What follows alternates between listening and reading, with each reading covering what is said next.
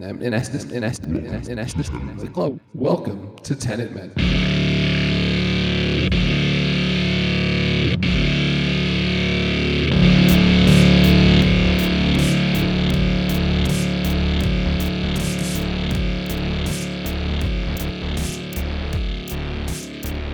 Welcome to Tenet Men. I am your host, Steve, and I am joined by Kevin, and together we are doing a complete methodical review of the Christopher Nolan 2020 epic high-concept time travel film Tenet. We are doing a minute-by-minute analysis of the film by conducting our own temporal pincer movement. I am on the red team moving forward through the film. Kevin is on the blue team traveling in reverse. Kevin, how are you? You know, being on the blue team, I mean, it's happily named because can be kind of depressing because you already know, you kind of already know what's going to happen. You've already been through it once. You're reliving it. Yeah, but it's also exciting because you get to see it happen in reverse, right? Yeah, the novelty wears off quick. Are you like on the B team, blue B team? Yeah, exactly. You're like, I guess it's kind of like being on the practice squad of a major team, right? One day they'll call up your number. We've talked about this before. I feel like you have to be the elite to be on the blue team, right? You have to really know your stuff. I don't know. That's why it's Neil hard to is on tell. We're not really given any information as to who's on what team. Yeah, how the power rankings are. It does seem like Ives is the more experienced one towards the end. Ives is the biggest mystery in this for sure, right? Like, yeah, he seems like a total badass. He seems like although he, gets himself knocked out somehow for like 3 minutes. Yes, exactly. And there's a little bit of competitive rivalry between him and Neil. I wonder if that's a red team, blue team rivalry or. All right. So you're going into battle and you could choose one of three of these guys. Who are you taking with you? Neil. You're thinking Neil? Why Neil? He makes the ultimate sacrifice. Oh, he's willing to make the sacrifice. Yeah. Okay. Without him, the mission doesn't go down. Right? I mean, you could take the protagonist. I feel like that's cheating. The only other person I think we know is Wheeler. Well, no, Ives. I'm saying you could take Ives, Neil, or the protagonist. Like, those are your three choices. You have to go into battle with one of them. I feel like me and Ives would be like too similar. Oil and water. Yeah, or just a dog staring in the mirror. Like, we both got beards. Nobody can understand us. All right. So Neil or the protagonist then? You're going with Neil. I also feel like Ives is one of those people that just kind of failed upwards. He brings very little to the mission. I get that. He completely relies on the protagonist and Neil taking care of this mission for him. And then at the end, he pulls a gun and goes, "All right, this is my prize." I might. Well, so you're saying taking the protagonist is cheating? I think I would take the protagonist. Yeah, because Neil's like the brains of the operation, but the protagonist brings some muscle, right? The guy can fight. I can't fight. I can be the brains in battle, but I can't, Yeah. Yeah. That's the thing. I think me and Ives would just argue the whole time. I'd spend all my time fighting him. Ives is muscle too, but he just seems incompetent sometimes. Yeah, exactly. Like he didn't see that tripwire. Like, what's going on? Yeah. He's kind of annoying. He like in the middle scene, like when we first meet Ives, he's kind of annoying actually. Yeah. He's not very supportive of like the protagonist going on his little backwards mission and stuff. He's kind of a jerk. Mm-hmm. Yeah, I don't think I'd get along with him. Exactly. I want the protagonist is the right type of snark and muscle that I need. Mm-hmm. All right, well, let's get into it. One more thing. I did see the Oppenheimer trailer. And by the time this comes out, it'll be out for a while. But I did see the Oppenheimer trailer also. I was surprised I saw it in the theater. Oh. I was going to see Top Gun Maverick for the second time. not because I wanted to, but because I took my sons to see it, and then my wife complained that I didn't take her. So it's the movie of the summer for a reason, folks. But I was very surprised the second time I got to see it in the theater. And it's just a very minimalistic Nolan trailer. It doesn't tell you anything.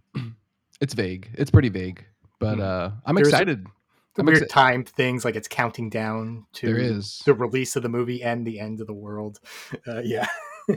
I can't wait to see what watches are featured in this one. Oh, yeah. Pocket watch. Oh, yeah. It's the era of beautiful fashion too. The 1940s. 40s, hats and watches and boss suits. I mean, not boss suits, but like wait, the boss wasn't around back then, but they had awesome tailored suits back then. They did. Nice suits, nice hats. It's really when wristwatches took off. It was the World Wars, because wristwatches were like a ladies' thing until the World Wars, and then by World War II, like every soldier had a wristwatch, like a field issued wristwatch, and then they took off. Yeah. So the history of watches is actually fascinating. It is. It totally is. Anyway. Yes. Okay. Let's get into it. Red team up first. So I am still at the restaurant with Kat. Mm-hmm. It's a long date. Yeah. It's it is and it isn't.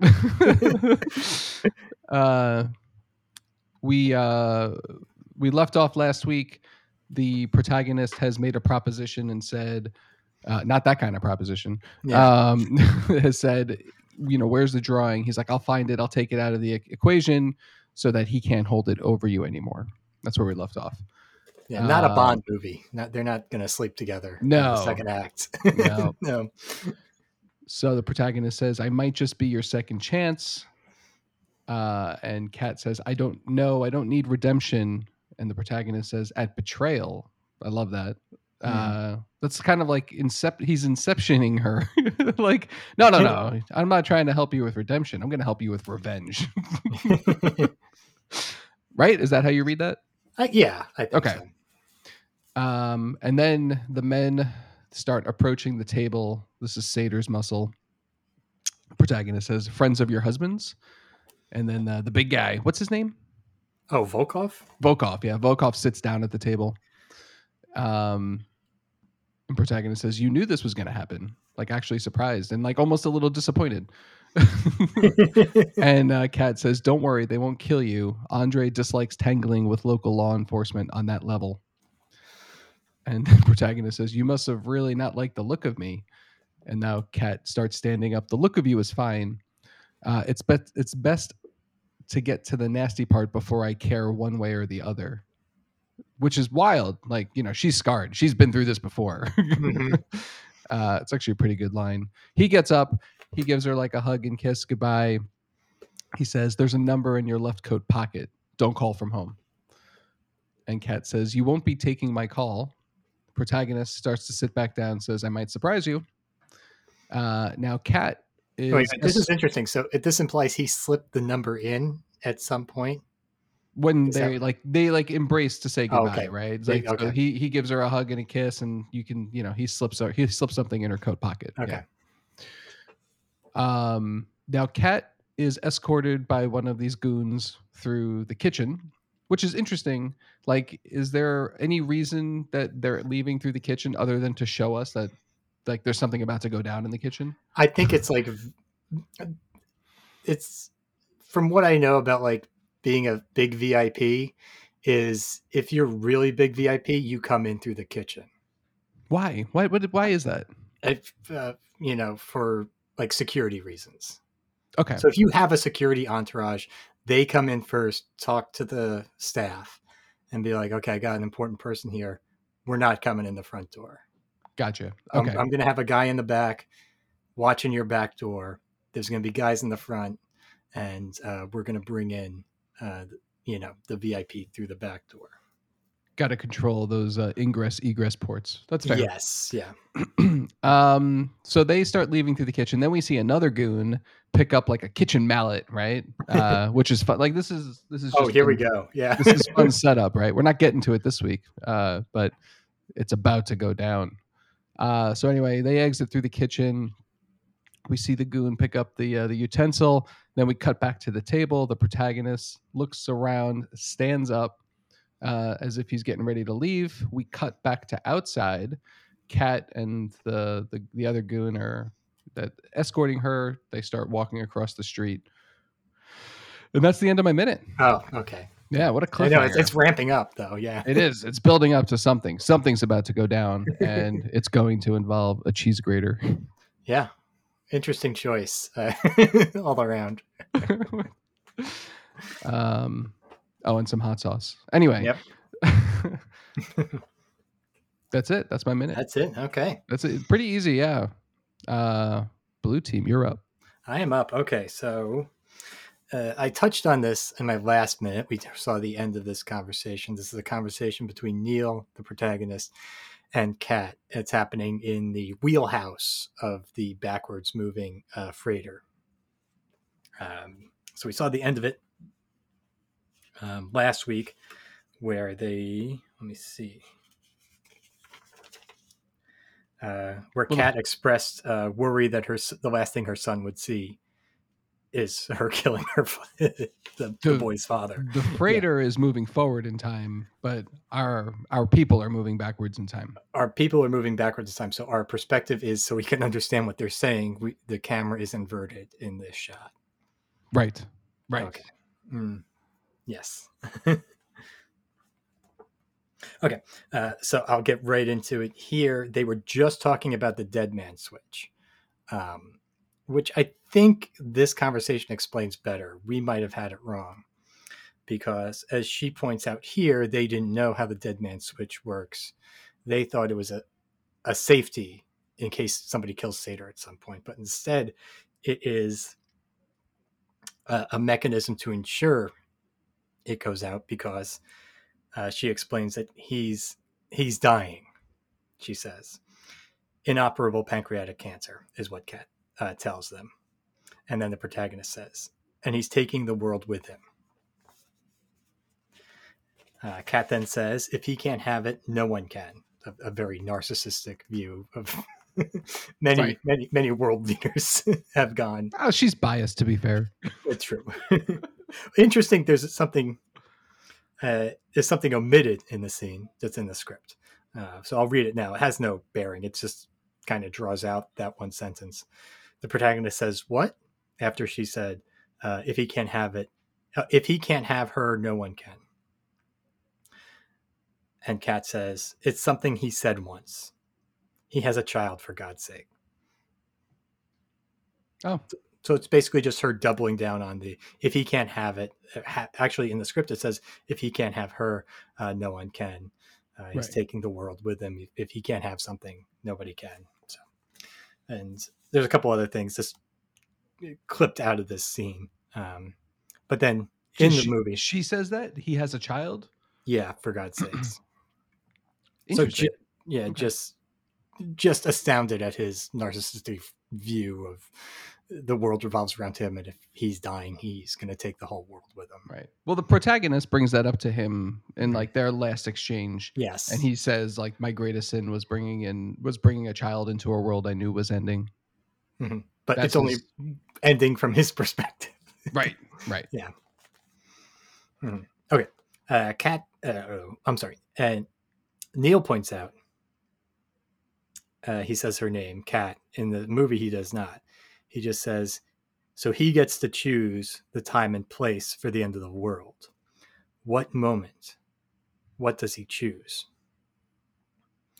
The protagonist says, you told me about a holiday where you let him feel loved. Kat says, Vietnam. In the script, she says, Vietnam on our yacht. Then she corrects herself, his yacht. Protagonist says, you said he vanished. What day? This is all. Wow, this just happened in my last episode. Yeah, in your last episode. They're recounting this exact conversation, which is incredible memory for the protagonist. Like, he went home and journaled this. We watched this happen like in movie time, and we couldn't remember that the details of this conversation. I had to watch it like 10 times to pick up the part where he says, or she says, he vanished. Yeah, it's like, oh, did this happen in this movie? Because my head's spinning by this time. Kat says, I went ashore with Max. He flew off. I don't know what date it was. Neil says the 14th, 10 days ago. How does he know that? Exactly. He goes on. He was in Ukraine. In the movie, the protagonist jumps in and says, at the Kiev opera scene. How did you know about that? Right. We know that. Now we know from watching the entire movie that it was Neil was also Right. at that operation, but so apparently Neil knew he was there, but we never saw him there movie wise. At the Opera Siege? Yeah. Well, you know he's there because of the backpack. No. Seder. So yeah, we don't know. Yeah. Neil knows Seder was there. How does he know that? I don't know. Oh. Well, he was there. We have to. I guess we'd have to assume that there was stuff going on that Neil was a part of at that scene that the protagonist didn't see. Seder couldn't have been at the siege, right? It could have. I don't see why he couldn't have been. Okay. Well, let me reread what Neil said in the script. And I don't know if you can hear that, but my garbage is getting picked up right now. Nope. Okay, good. The 14th, 10 days ago, he was in Ukraine stealing a section of the algorithm from an American team. That's what Neil says. Then the protagonist jumps in. At the Kiev opera siege. How did you know about that? Okay, Neil goes on. The point is, brushing that off, he wasn't on the yacht. So that's his window. So Neil seems dead set that he knows Seder was somewhere else at that time. I wonder how he knows that. Yeah. This will all be cleared up in Tenet 2. Also just called Tenet. To Tenet 2. Or maybe this was Tenet 2 and or the next one will be called Tenet 1. I don't know. Yeah. Okay, right. How'd you know about the point is he wasn't on his yacht, so that's his window. Kat says, to come back to that golden moment and have it be his last.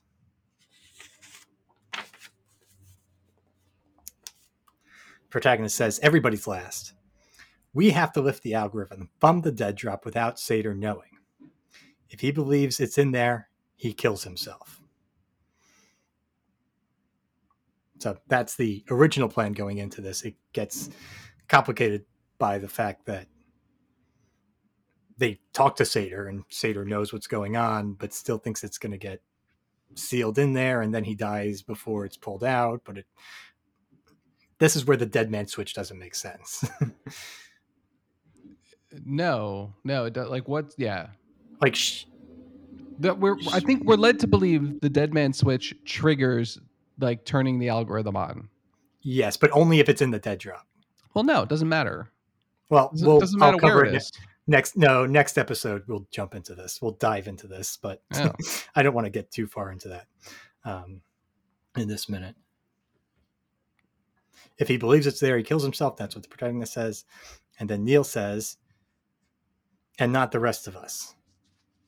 Where is the dead drop? The protagonist says, knowledge divided, friend. Oh, they're calling each other friend already. See? Look at that. I'm going to start crying. Yeah. And Neil says, you're not going to tell me. The protagonist says, ignorance is our ammunition. Then he turns to Kat. I need you back on that boat. Kat says, why? And the audience also, wait, why? And then he says, you have to stop him killing himself until we know that the algorithm is out of the dead drop. I guess she's the backstop in case they don't get it out. Right. So instead of killing him, she's supposed to keep him alive? She's supposed to keep him alive until they get it and disassemble it. And I guess she does do that for a little bit. She doesn't. She shoots him. No, you're right. But for a little bit, she kind of just eggs him on. She goes, right. Okay, let me put some sunscreen on your back. Let me massage this moment out for a little bit. She does. If the other team is successful, her point being there isn't really necessary. I guess it would be a problem if he doesn't kill himself and he remains alive. Then he'll keep hunting them, and they have to do this all over again. Okay, that makes sense to me. So that's the last line. Is you have to stop him from killing himself until we know that the algorithm is out of the dead drop. She then goes on, but if I'm caught there and my son sees, I don't want those moments full of anguish if those are to be his last. Protagonist says they're not. And that's the end of that scene. All right. All right. So big discussion on the mechanics of the dead man switch. Did that clarify it for you? The next conversation is big on the dead man switch, which wraps up in this conversation, which sets up the plot of the third act moving forward. I also like that it's a dead man switch because the only other time I know of a dead man switch being used is on a train. Right. In case the conductor dies, it automatically engages the brake. So every 5 minutes, there's a switch that the conductor flips. Also, if he just falls asleep. Engineer. And the driver, the pilot of the. Wait, Nolan seems to like trains, so he trains and watches and hats. He was born a century too late. Yeah. Is that a Doctor Strange mug on your shelf? Oh, yeah, that is. Okay. I used to belong to one of those loot boxes for the kids. Got it. Okay. Yeah. I just wanted to clarify that. Sorry for the tangent. Thank you all for listening. This has been episode 32. 32. Thank you all for listening. If you've enjoyed this program, please take a moment to follow, rate, review on whatever service you found us on. And rest assured, we will continue our temporal pincer movement of this film next week. And until then, we'll meet you at the beginning. I'll see you at the beginning, friend.